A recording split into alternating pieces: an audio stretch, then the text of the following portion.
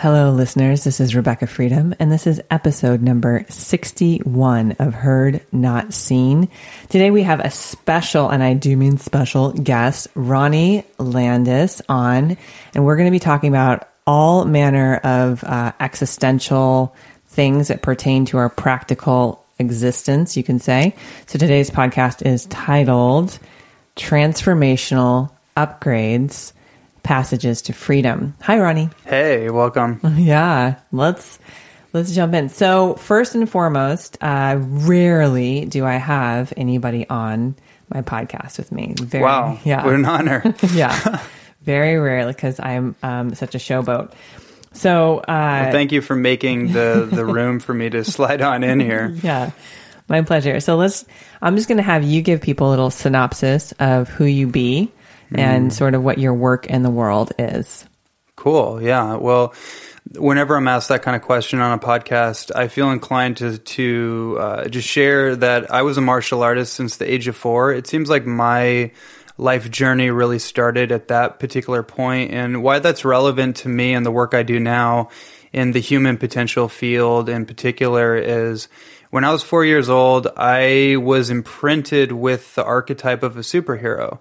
And the way that I like to share that story is that the first conscious memory I have as a human being was watching a movie called Enter the Dragon with Bruce Lee. Bruce Lee. And I remember that scene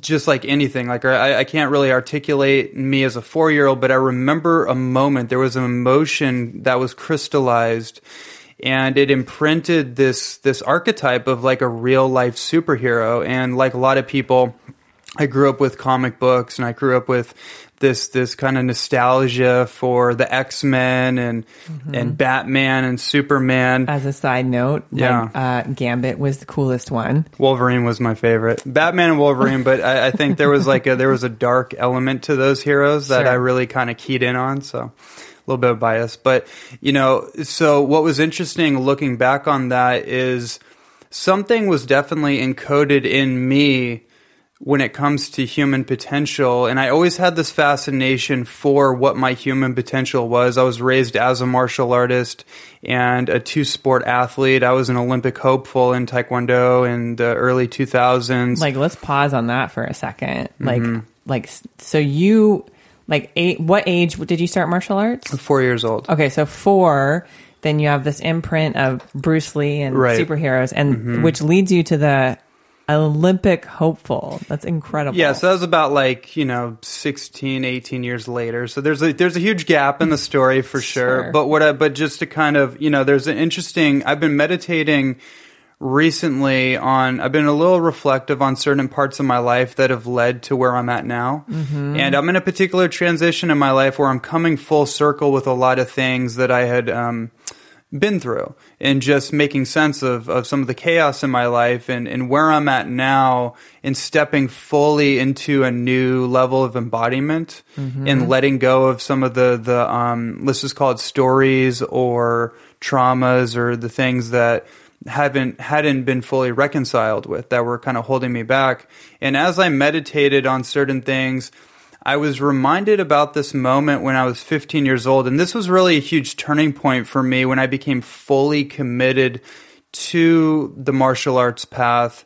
So when I was 15, I was just like anybody else, any other young man in high school, confused, but acting like I knew what I was doing and had all my stuff together. But internally, I was definitely in conflict because there was this level of anxiety and there was this level of soul urgency. And I couldn't distinct between, I didn't even have the language to even understand the difference. So I want to punctuate those two things, because it's gorgeously said. Like this level of, you said urgency and soul anxiety. Yeah. And then the external, I've got it together. Totally. And the internal upheaval that was going on. Absolutely. And so there was a moment, and the anxiety was basically because my outer world of I got it together kind of thing didn't match my internal world of I really don't have it together, but I'm also knowing that I'm so close, but I just couldn't see that missing link. And so I was running on the track and field, and I was, training, and I knew that I wanted to be a professional athlete, but there was something lacking in my level of confidence. I didn't, I won't go into the whole story, but I didn't really have the tutelage or the guidance, especially the masculine guidance as a young boy growing up. All my role models were like Bruce Lee. They were dead and more archetypical in nature, more like interviews or movies or superhero stories. Like I didn't have too much real life tutelage outside of some of the teachers I had. But so in that moment, I was running around the track and field. I was a little half-hearted at that point in my life. And I remember this voice cracked through. And it wasn't my voice, right? We've had moments like that where like it was not my voice, but this voice said, "Do you think you're going to live forever?" And it's like I always get, I've told this story so many times, but I always get goosebumps because it was so real. It was like a lightning bolt of consciousness cracking through. And after that moment, it woke me up, and literally the next day and every day after that, I fully committed myself to my path and what it was that I really wanted to do and why I had this lingering anxiety, because I wasn't fully living it. I was chasing girls. I was trying to fit in with the cool crowd. I was doing all these things that we do in high school when we're trying to figure ourselves out. Mm-hmm. But when I got that clear on it, I shifted and I kind of merged with my true identity.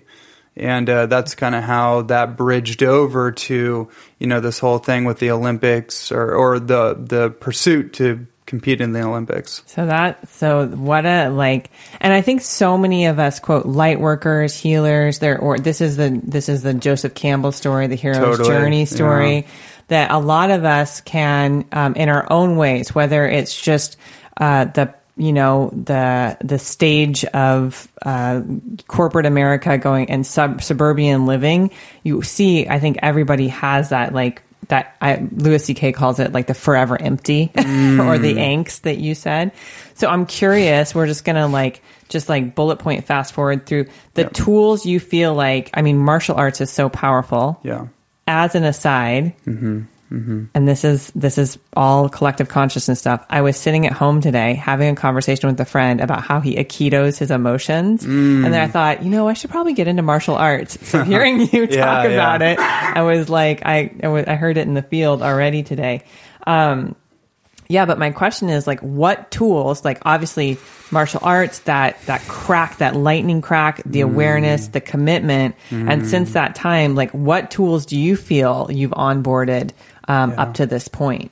Yeah, well, up to this point, it's been quite a few. I would say, the relevance of the work I do now in the nutrition field is been absolutely crucial. It's been instrumental in everything, and that's a whole story of how that came into being. But optimizing my physical body through proper nutrition and through an alkaline-based nutrition, and really clearing out all the debris, whether that was pharmaceutical debris, that was tap water debris, that was processed food, over animal agricultural debris that was built up in my body, that was creating sludge and inflammation that actually at a particular point in my athletic journey created injuries and the inability to recover from injuries, which is what got me into nutrition in the first place. Healing from all that through proper nutrition and learning about cleansing and everything, that right there transformed my life, and it actually transformed my consciousness. So I'd say just as one of those, proper nutrition, just basically stating that is number one. Isn't it crazy how our pain becomes our purpose? Absolutely. Yeah, I think it's designed. I think it's built into that. Every single story I've ever heard, hero's journey story, transformation story, has that basic theme encoded into it. That somehow we're guided into through the pain. We're like, oh, that's our compass. Yeah. If we don't run from it. So nutrition from your own injuries is something that you really got focused on. But I know that you're so much more than that. You've authored a handful of books now, right? So what other? The second thing, interesting to what you brought up, I would say, I wasn't going to say this, but archetypical and metaphorical studies has actually been very helpful for me to understand the nature of reality and to pierce through the veil of like the superficiality, the plasticized and artificial reality that we oftentimes, the materialistic reality, right? Like we bang on a wall and we're like, oh, it's the wall. But then we get into quantum physics. But even when we get into quantum physics and kind of like cosmic consciousness, a lot of times people can't really make the practical translation because we still see a wall, right? So like what helped me understand the nature of just being a human being and all the quirkiness and crazy chaotic stuff that comes along with that is understanding archetypes and understanding life more as a metaphor instead of a literal like cause and effect kind of reality, and just looking at like, okay, what's the metaphor to this? Like what is the gift in the shadow kind of thing? You know, like really doing that, and you could call that maybe shadow work or shadow integration. But to me, it's just like, it's literally the hero's journey. Like Joseph Campbell's work was all about archetypes and metaphors. And I remember getting into his work and getting that, like, oh my gosh, everything is wrapped up like a riddle. So if I could actually start to look at like the riddle and think just a little bit deeper than I am, then maybe I can see something that I couldn't see before that I thought was a problem. It's really it's so cool. And I think it's always interesting where these conversations go to say, is one of your gifts identifying people's archetypes and helping them sort of weave their life differently because of that, you know? Yeah. I'll just share this. I just had like a 3-hour healing with this guy. And the most powerful thing I said in the healing was, I'm a witch. I'm a witch. And as soon as I said that, my whole life coalesced. And I was like, oh, like witches, of course, you're afraid to be yourself because you're persecuted, banished. But if you are yourself, you're full in power. You're in communion with nature. And I was like, even if it's an archetype, it's the witch, the sorceress, the wizard, whatever, so powerful. So, I'm curious in your, do you think I'm a witch? No, I'm just kidding. I'm curious if, in the journey, if you said you started with the hero archetype, is that still alive for you or is it something else? Yeah, I would say the hero's matured a lot though, from like the saving a damsel in distress kind of, profile to more like, and even matured out of like, I have to save the world. Cause I remember, because that also became pretty prevalent, but now it's like, I don't even know if it's the hero, but it's like the warrior is definitely part of my profile for sure. And then there's also like the alchemist and the magician and the lover. Okay. That's coming into play. Before we like flood people, cause they're like, ooh, what's that? Yeah. So would you just give me like a one-word description of sort of the essence of each sort of archetype? So the hero's essence is primarily... Okay, so I would say the hero's essence is virtue. Love that. So hero's essence is virtue. The warrior's essence warrior's essence is initiative. The alchemist's essence... Transmutation. This is so exciting. And the lover's essence. Boom, chicka, wah, the lover's essence is. Ooh, that's a tricky one. Unification. I was like almost. Yeah, I would say like unification. Yeah, that's a good one. I can't even describe the energy. I think that probably is the best word. Yeah. Well, and then there's also the trickster, which is another the shadow side of every archetype. Right. Yeah. The play, the trickster. And I think the trickster, just on that note, because it's relevant to what I've been kind of working through lately. It's kind of like the metaphor of the angel and the devil on our shoulder. And people are like, oh, that's just some religious thing. It's like, well, if you take it, you know, like we do have voices in our head. We do have ethereal or entity-based or psychic influences in our world. And they are persuading us in different directions, whether it's light or dark, right? So that becomes pretty interesting when you think of like every archetype has a light and shadow side of it. And the game of it is integration and embracing all of it, right? And And how do you do that? Well, that's a bit of a journey in of itself. Well, I think I don't know, I can't speak for you, but that's the core of the work that I think I'm learning that I do is like, okay, this integrative balance path, right? Like I've had this experience, everybody can listen to the past 10 podcasts and hear it, of like really trying to work on myself, fix myself, look at my shadow, do the work, get to healers, get the energy balance. And then finally I was like, okay, cool. Now I'm going to drink. Now I'm going to go do some anxiety pills. Now I'm going to go to a concert. Now I'm going to have inappropriate sex and just like, but you let the pendulum swing until you find like the middle way. It has to, if you go from one extreme to another, it has to find that middle point, right? And I think the facilitators, the nursemaids, the doulas, the spiritual doulas, if you will, the guides, who, like, if you understand archetype, then in some ways you can step in and out of each one. You can have an integrated archetype. Yeah. So who do you find is really seeking you out? Who's showing up as your clients? It's a good question. It's changed as I've changed, and my offerings have shifted a bit as I've experimented with different people that I wanted to work with. So originally, way before I even got into this work, it was martial arts students. That makes sense, right?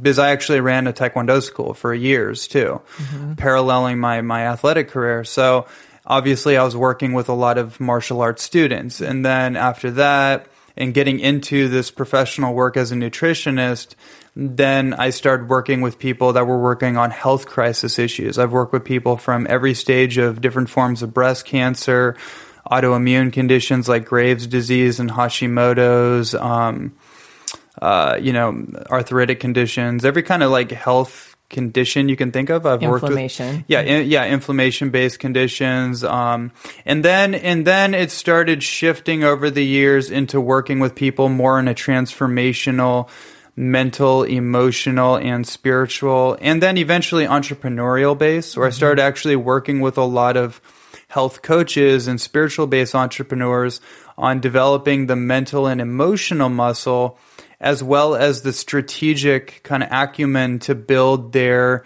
unique business. And now it's interesting because now I'm in another transition where I'm not exactly sure what the next phase of that looks like, but it's going to be interesting. And I think it's ultimately an evolution and an integration of all the different archetypes of people that have mirrored me along this path. Because we the people that show up, whether they're our clients or they're our mentors or they're our partners, in some way or another, it is a mirror for ourselves. Yeah, my favorite saying currently is we're all walking each other home. Right. It's just such a powerful statement. So I'm aware that this year, and I was having, again, this conversation earlier today, that the Lionsgate happened over the solar eclipse, that came over North America. And that is all I know about it is that the star of like Leo moved out of Virgo moved into it. And it feels like so many people I'm talking to are mentioning almost this like dissolving of identity, or this dissolving of direction, or even the platform of which they're standing on has been they're being called to the next level or too confining. But I can attest for me that and me in the last like 15 podcasts that my passageway was through heartbreak to get here. And there's all different sorts of areas of dismantling. I know some people that it's touching every single area of their life, and then a huge question of like, okay, now what do I build now? So do you feel like you've been in that like death rebirth process? Can you speak to that a little bit? Absolutely. It's been just like that. It's been pretty intense for me the last 6 months or so. And that's also when I got into a romantic relationship, and everything kind of got catalyzed from there, and business things started to shift, and a lot of things that I was building or thought that I wanted to build to another level just literally weren't working. And that's the easiest way to say it. It wasn't, I mean, doing everything to the T, all the marketing, all the everything you can imagine, and yet none of it's really working. And so when we're posed with those kind of situations, it causes us to actually have to like reevaluate, like, where is our motivation? What are we doing this for? Is this what we want to be doing?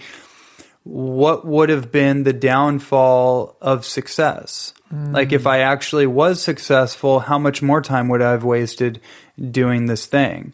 You know, I really feel like when I'll speak from just this recent experience, when certain things that I had been working and felt so much conviction towards stopped working, and it wasn't like a stop work. It wasn't like, oh, I need to keep working harder. It was like, ooh, like, this isn't working. There's not a negotiation to that point. Yeah. I'm going to put you on the spot a little bit, because there certain areas, obviously in business, it was aware where you're like, this can't be negotiated, changed, amended. But I remember, thank you, social media, a post where you opened up about in your relationship. There were those deep pockets of like, maybe this isn't going to work. Sure. But then you did negotiate your way through that piece. Can you talk in terms of the relationship? Yeah, well, the relationship was a whole different dynamic, and I think it could show up in any area. I think it's just like with the relationship, there was this newness, there was this like dynamic, like there's this dynamic sacred connection. So I think there's a little less heart invested in that particular business, not because anything was wrong with it, but because I was growing out of it. And let's say that again. Not because anything was wrong. There was not. I mean, by anyone's scope, it was incredibly noble and virtuous, and also incredibly, just what most people in that industry, I guess, would dream of, right? But my heart, I just grew out of it, right? Like, I literally found myself growing out of it. It was growing pains. And nobody tells you this when it's happening. You don't know this is happening. You just feel what you feel and try to make sense. The brain tries to make sense of it along the way, and all kinds of crazy stories can come up through that. And with the relationship, I mean, every single story came up. And yet there was this sense of like, when we were both on the edge, it just... I tried to get out of it. And I don't mean like bail. I just mean like I tried to reconcile. I tried to harmoniously complete it, because I was convinced at particular pockets like, hey, this isn't supporting each other. There's just too much coming up. There's too much emotion. It's distracting. It just doesn't feel right. And yet in that, somehow there was an energy there. And I just had to kind of like almost like submit like the green fairy that just keeps coaxing you. Yeah, forward, exactly. Right? So like, again, like just following, there was still an energy pulling you forward. Yeah. So I want to speak, obviously, the people. And just on that note, in the business, the energy was no longer pulling me. So what you just said is what's guided me throughout my entire life. I never had a blueprint. I've always run on my intuition and my own higher guidance. And a lot of it made no sense to most people, but I just followed this kind of instinctual, invisible guidance. So like, that was the thing. When I look back on it, I never thought about this, but I look back on that, I was not pulled to the business thing. There was no connective energy there. It just shifted over. There was no connective energy. That's just like, that's the difference, I think, again, between when we really try to force and push, when you finally realize you're just like, this is dead right now. Yeah. There's no, and we can try for sometimes months or years to just push life. And I did. It. Yeah. And it got painful. Yeah. It got really painful, and it started messing up other areas of my life. Yeah. And so to that point, like, because I feel like there's, I just finished writing about that there's a faction of Western society that looks really good. I mean, I live in Rancho Santa Fe, so I see the Ferraris and I see the Bentleys and I see the cars and the horses and the equestrians and the estates. But then when you really listen, you start to listen at any level, there's this general discontent, this like thing that humans are infinitely disappointing, yet we run to each other for relationships. We run to each other. And something that's been really, there's a problem with the human condition. The human condition is a problem, right? So I know that you kind of work with this, so I'm setting you up to say, there are several pathways people can take to quote unquote enlightenment to, I really call it remembering. You're whole already. You're just like, you're endowed with what you're endowed with. But pathways to remembering, pathways to enlightenment. I personally choose church and Native American sweats and being generally weird. But some people and a lot of people are choosing, and we talked about this last podcast, plant medicine. Right. So, Aya, sassafras, mushrooms, different things like that. So in your journeys, like what is your sort of perspective of the tools that alter consciousness through like Aya versus just the tools where you're not taking a substance, where it's like just like meditation. Does that make sense? Or prayer? I've been waiting for someone to ask me this question. So I've meditated on this question, and I have a lot of experience with this context. I have an unreleased book where I've written extensively on ayahuasca and psilocybin mushrooms and many other things. And I have a lot of experience with those things, and I have a lot of experience with non-mind and consciousness altering modalities such as meditation. My basic perspective that has matured over time, and also just witnessing the counterculture of psychedelics or entheogens, both in clinical settings and also in kind of haphazard settings and in recreational to sacred ceremonial to clinical. And after seeing the distinctions in personalities and also the benefit versus drawback of what seems to happen generally in those different settings, I would say that in a let's take any manner of psychedelics, especially the more impactful ones like ayahuasca or certain dosages of psilocybe cubensis mushrooms. And I just want to kind of pause real quick to say that, you know, acid obviously just was a major sweep on the scene in the 60s. Totally. And I'm witnessing, it's really prevalent in my awareness, is ayahuasca. She's a vine. So, but people will defend it down to the bone about it. This is medicine. That is that is not. Acid's not medicine. Aya is. Right. So and there's cognitive biases, and that's part of the human condition. Is people will have their references and their cognitive and emotional biases based on what they believe the truth is, right? So we got to also be objective of our own defaults. But, you know, just the point where I'm leading with this is all inclusive perspective, but there's distinctions that I want to set up. So if somebody that is listening to this, whether they're experienced or not, they have enough thought out and experiential distinctions to make an informed decision about what direction they may want to go when they're posed with an opportunity.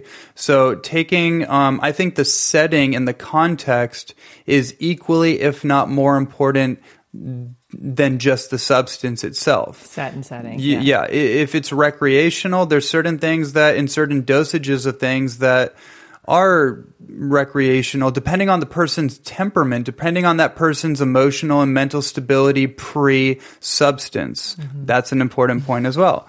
What I have seen... Like if you're bonkers, you're going to be more bonkers. That's right. Yeah. You're going to amplify. These things amplify whatever's going on in there, and typically it will bring up unresolved and dormant sides of one's personality if they don't have a handle. You know, like we call that a bad trip, right? Terence McKenna would call that like a bad trip or something, right? Like certain shadow elements or repressed elements can come up. So the archetypes start, the tricksters come out. That's right. Yeah. And you may not be prepared for it. Like, so what I want to say, as I've matured with all of this, because this could be there's so many different directions, but what I do want to get off in this is that the bridge is not the lifestyle, right? Some things are a bridge to a destination, but if you try to make the transition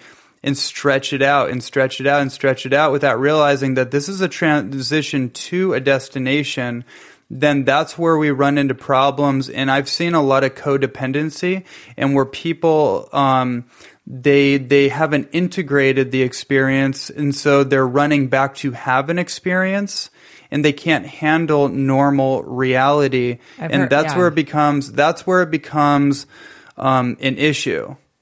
You know, depending on somebody's ability to get the lesson and integrate in normal waking hours. And so it's just like, I guess what I want to say is that you just want to be aware, and this can be as simple as something like coffee. Because coffee is a mind-altering substance. Yes, it is. Thank God for coffee. Yeah, but we just want to be aware. This is what I said this in the last podcast, so I'll just say it this way. If a substance is one source of happiness and balance and stability, and they can't get that without the substance, then that's when I would encourage someone to evaluate their lifestyle and their nutrition, their neurotransmitter fuel, their whatever they're doing in their life, their relationships, their dreams, whatever they're doing in their life that's feeding their sense of harmony and happiness. If they have to take a substance to feel happy and whole and complete, then that's when we set ourselves up for codependency and dissociative disorders, which is what I've seen many times. Not all the time. But, so I really, again, I want to make sure that I'm bullet pointing for people, because this is like, this is like a treasure trove of information right now coming through. Thank you so much. Addiction,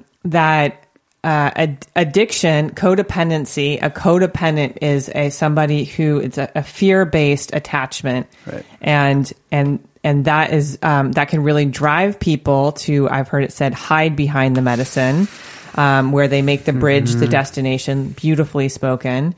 So just to be aware, right. But as bodies, we are always taking in substances. Right. So what we're talking about here is the real, like, sort of a relational what's your aspect. Relationship with it? Yeah. That's the basic. Yeah. And some relationships are ongoing and consistent, and some relationships are long distance and are, like with family. I visit my family once or twice a year, right? And I'm with my partner. We communicate every day, but we see each other. Maybe there's a space. We see each other a couple times a week, like, I have close friends and I have more distant friends, and I think there's a pro and there's a benefit and drawback to everything.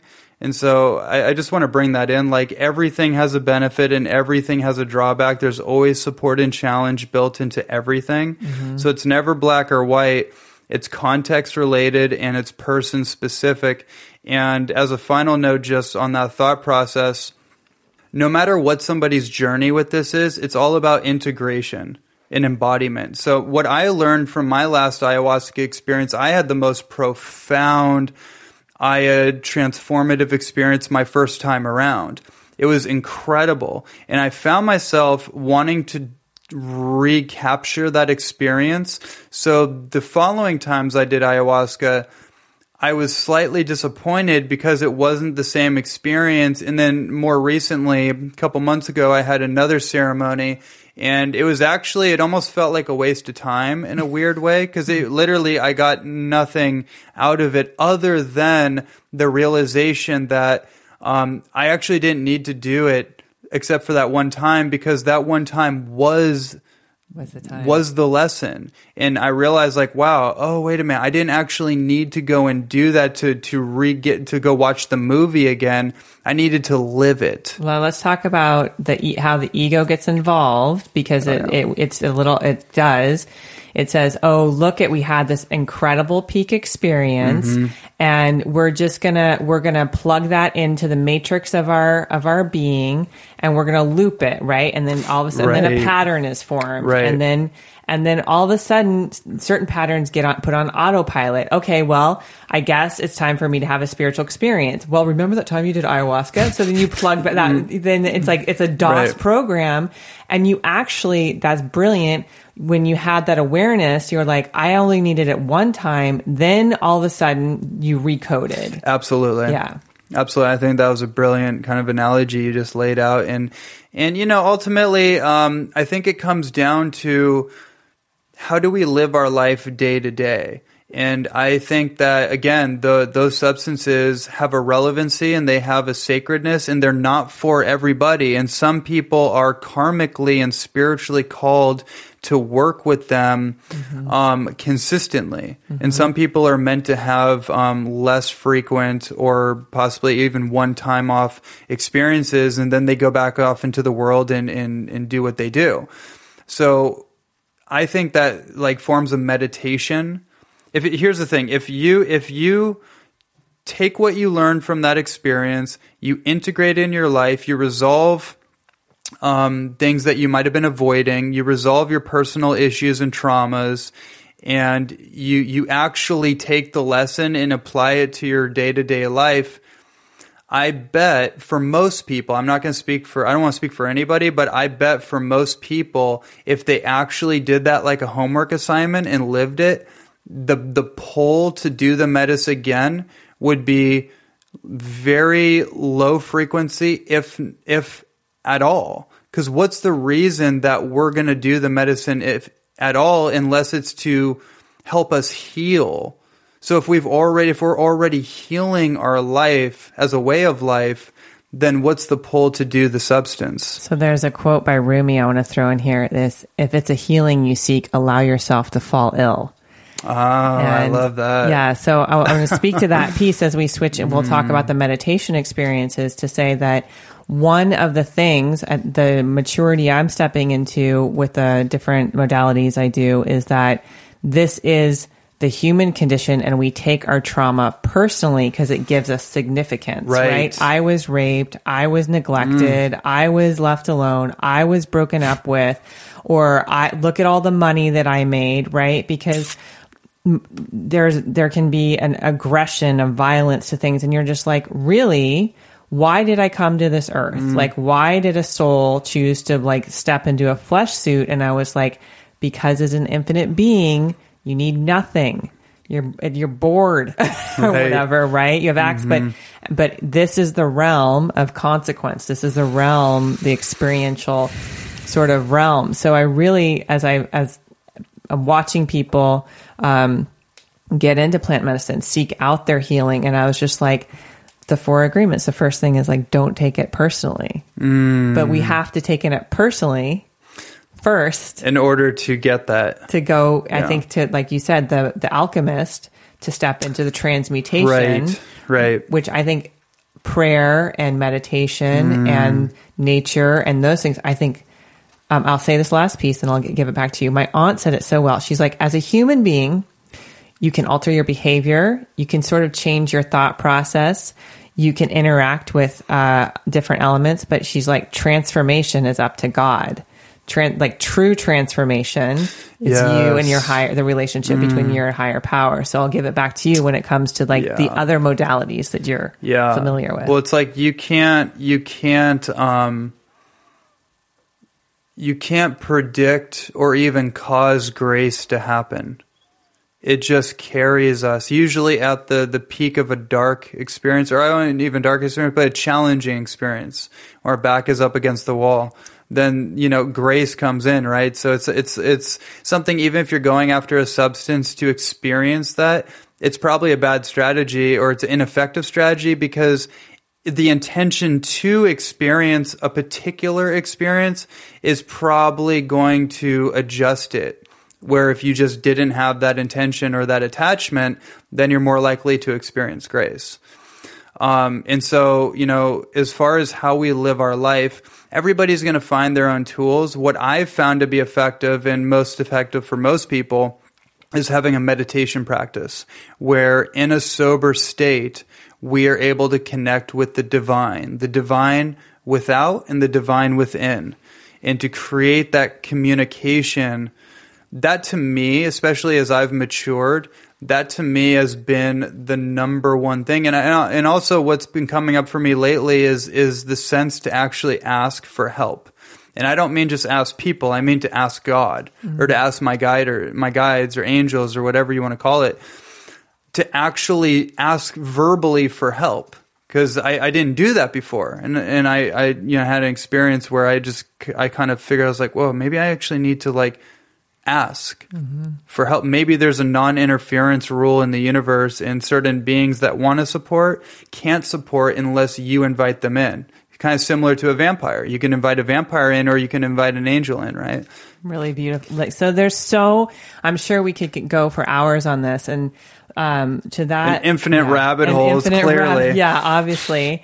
But the point that I want to say and punctuate this with is that particular magic of ask, right, and you shall receive. Right. But we work our way through pain, yes, through the evolution, through the place where it's like, oh, I can now ask for this. I can now, and to the point of today's podcast, I had the awareness. I was like, you know why I've never made $55,000 with a client, or $1 million with a client, or whatever number you want to, because I've never asked for it. Right. Never asked. So, obviously, amazing. But the big ask out there that Ronnie and I are both an invitation. I would say we're both an invitation for people that are wanting to who are dying inside, who are dead inside, who are just living that zombie life, and who actually want integration, embodiment, connection, and really learning the art of asking. I'm sure there's so many riches here. So tell people how to get a hold of you. Yeah. And do I have maybe 30 seconds to complete? Yeah. It's so important that I say this one thing, because it symbolizes the work I do in the world.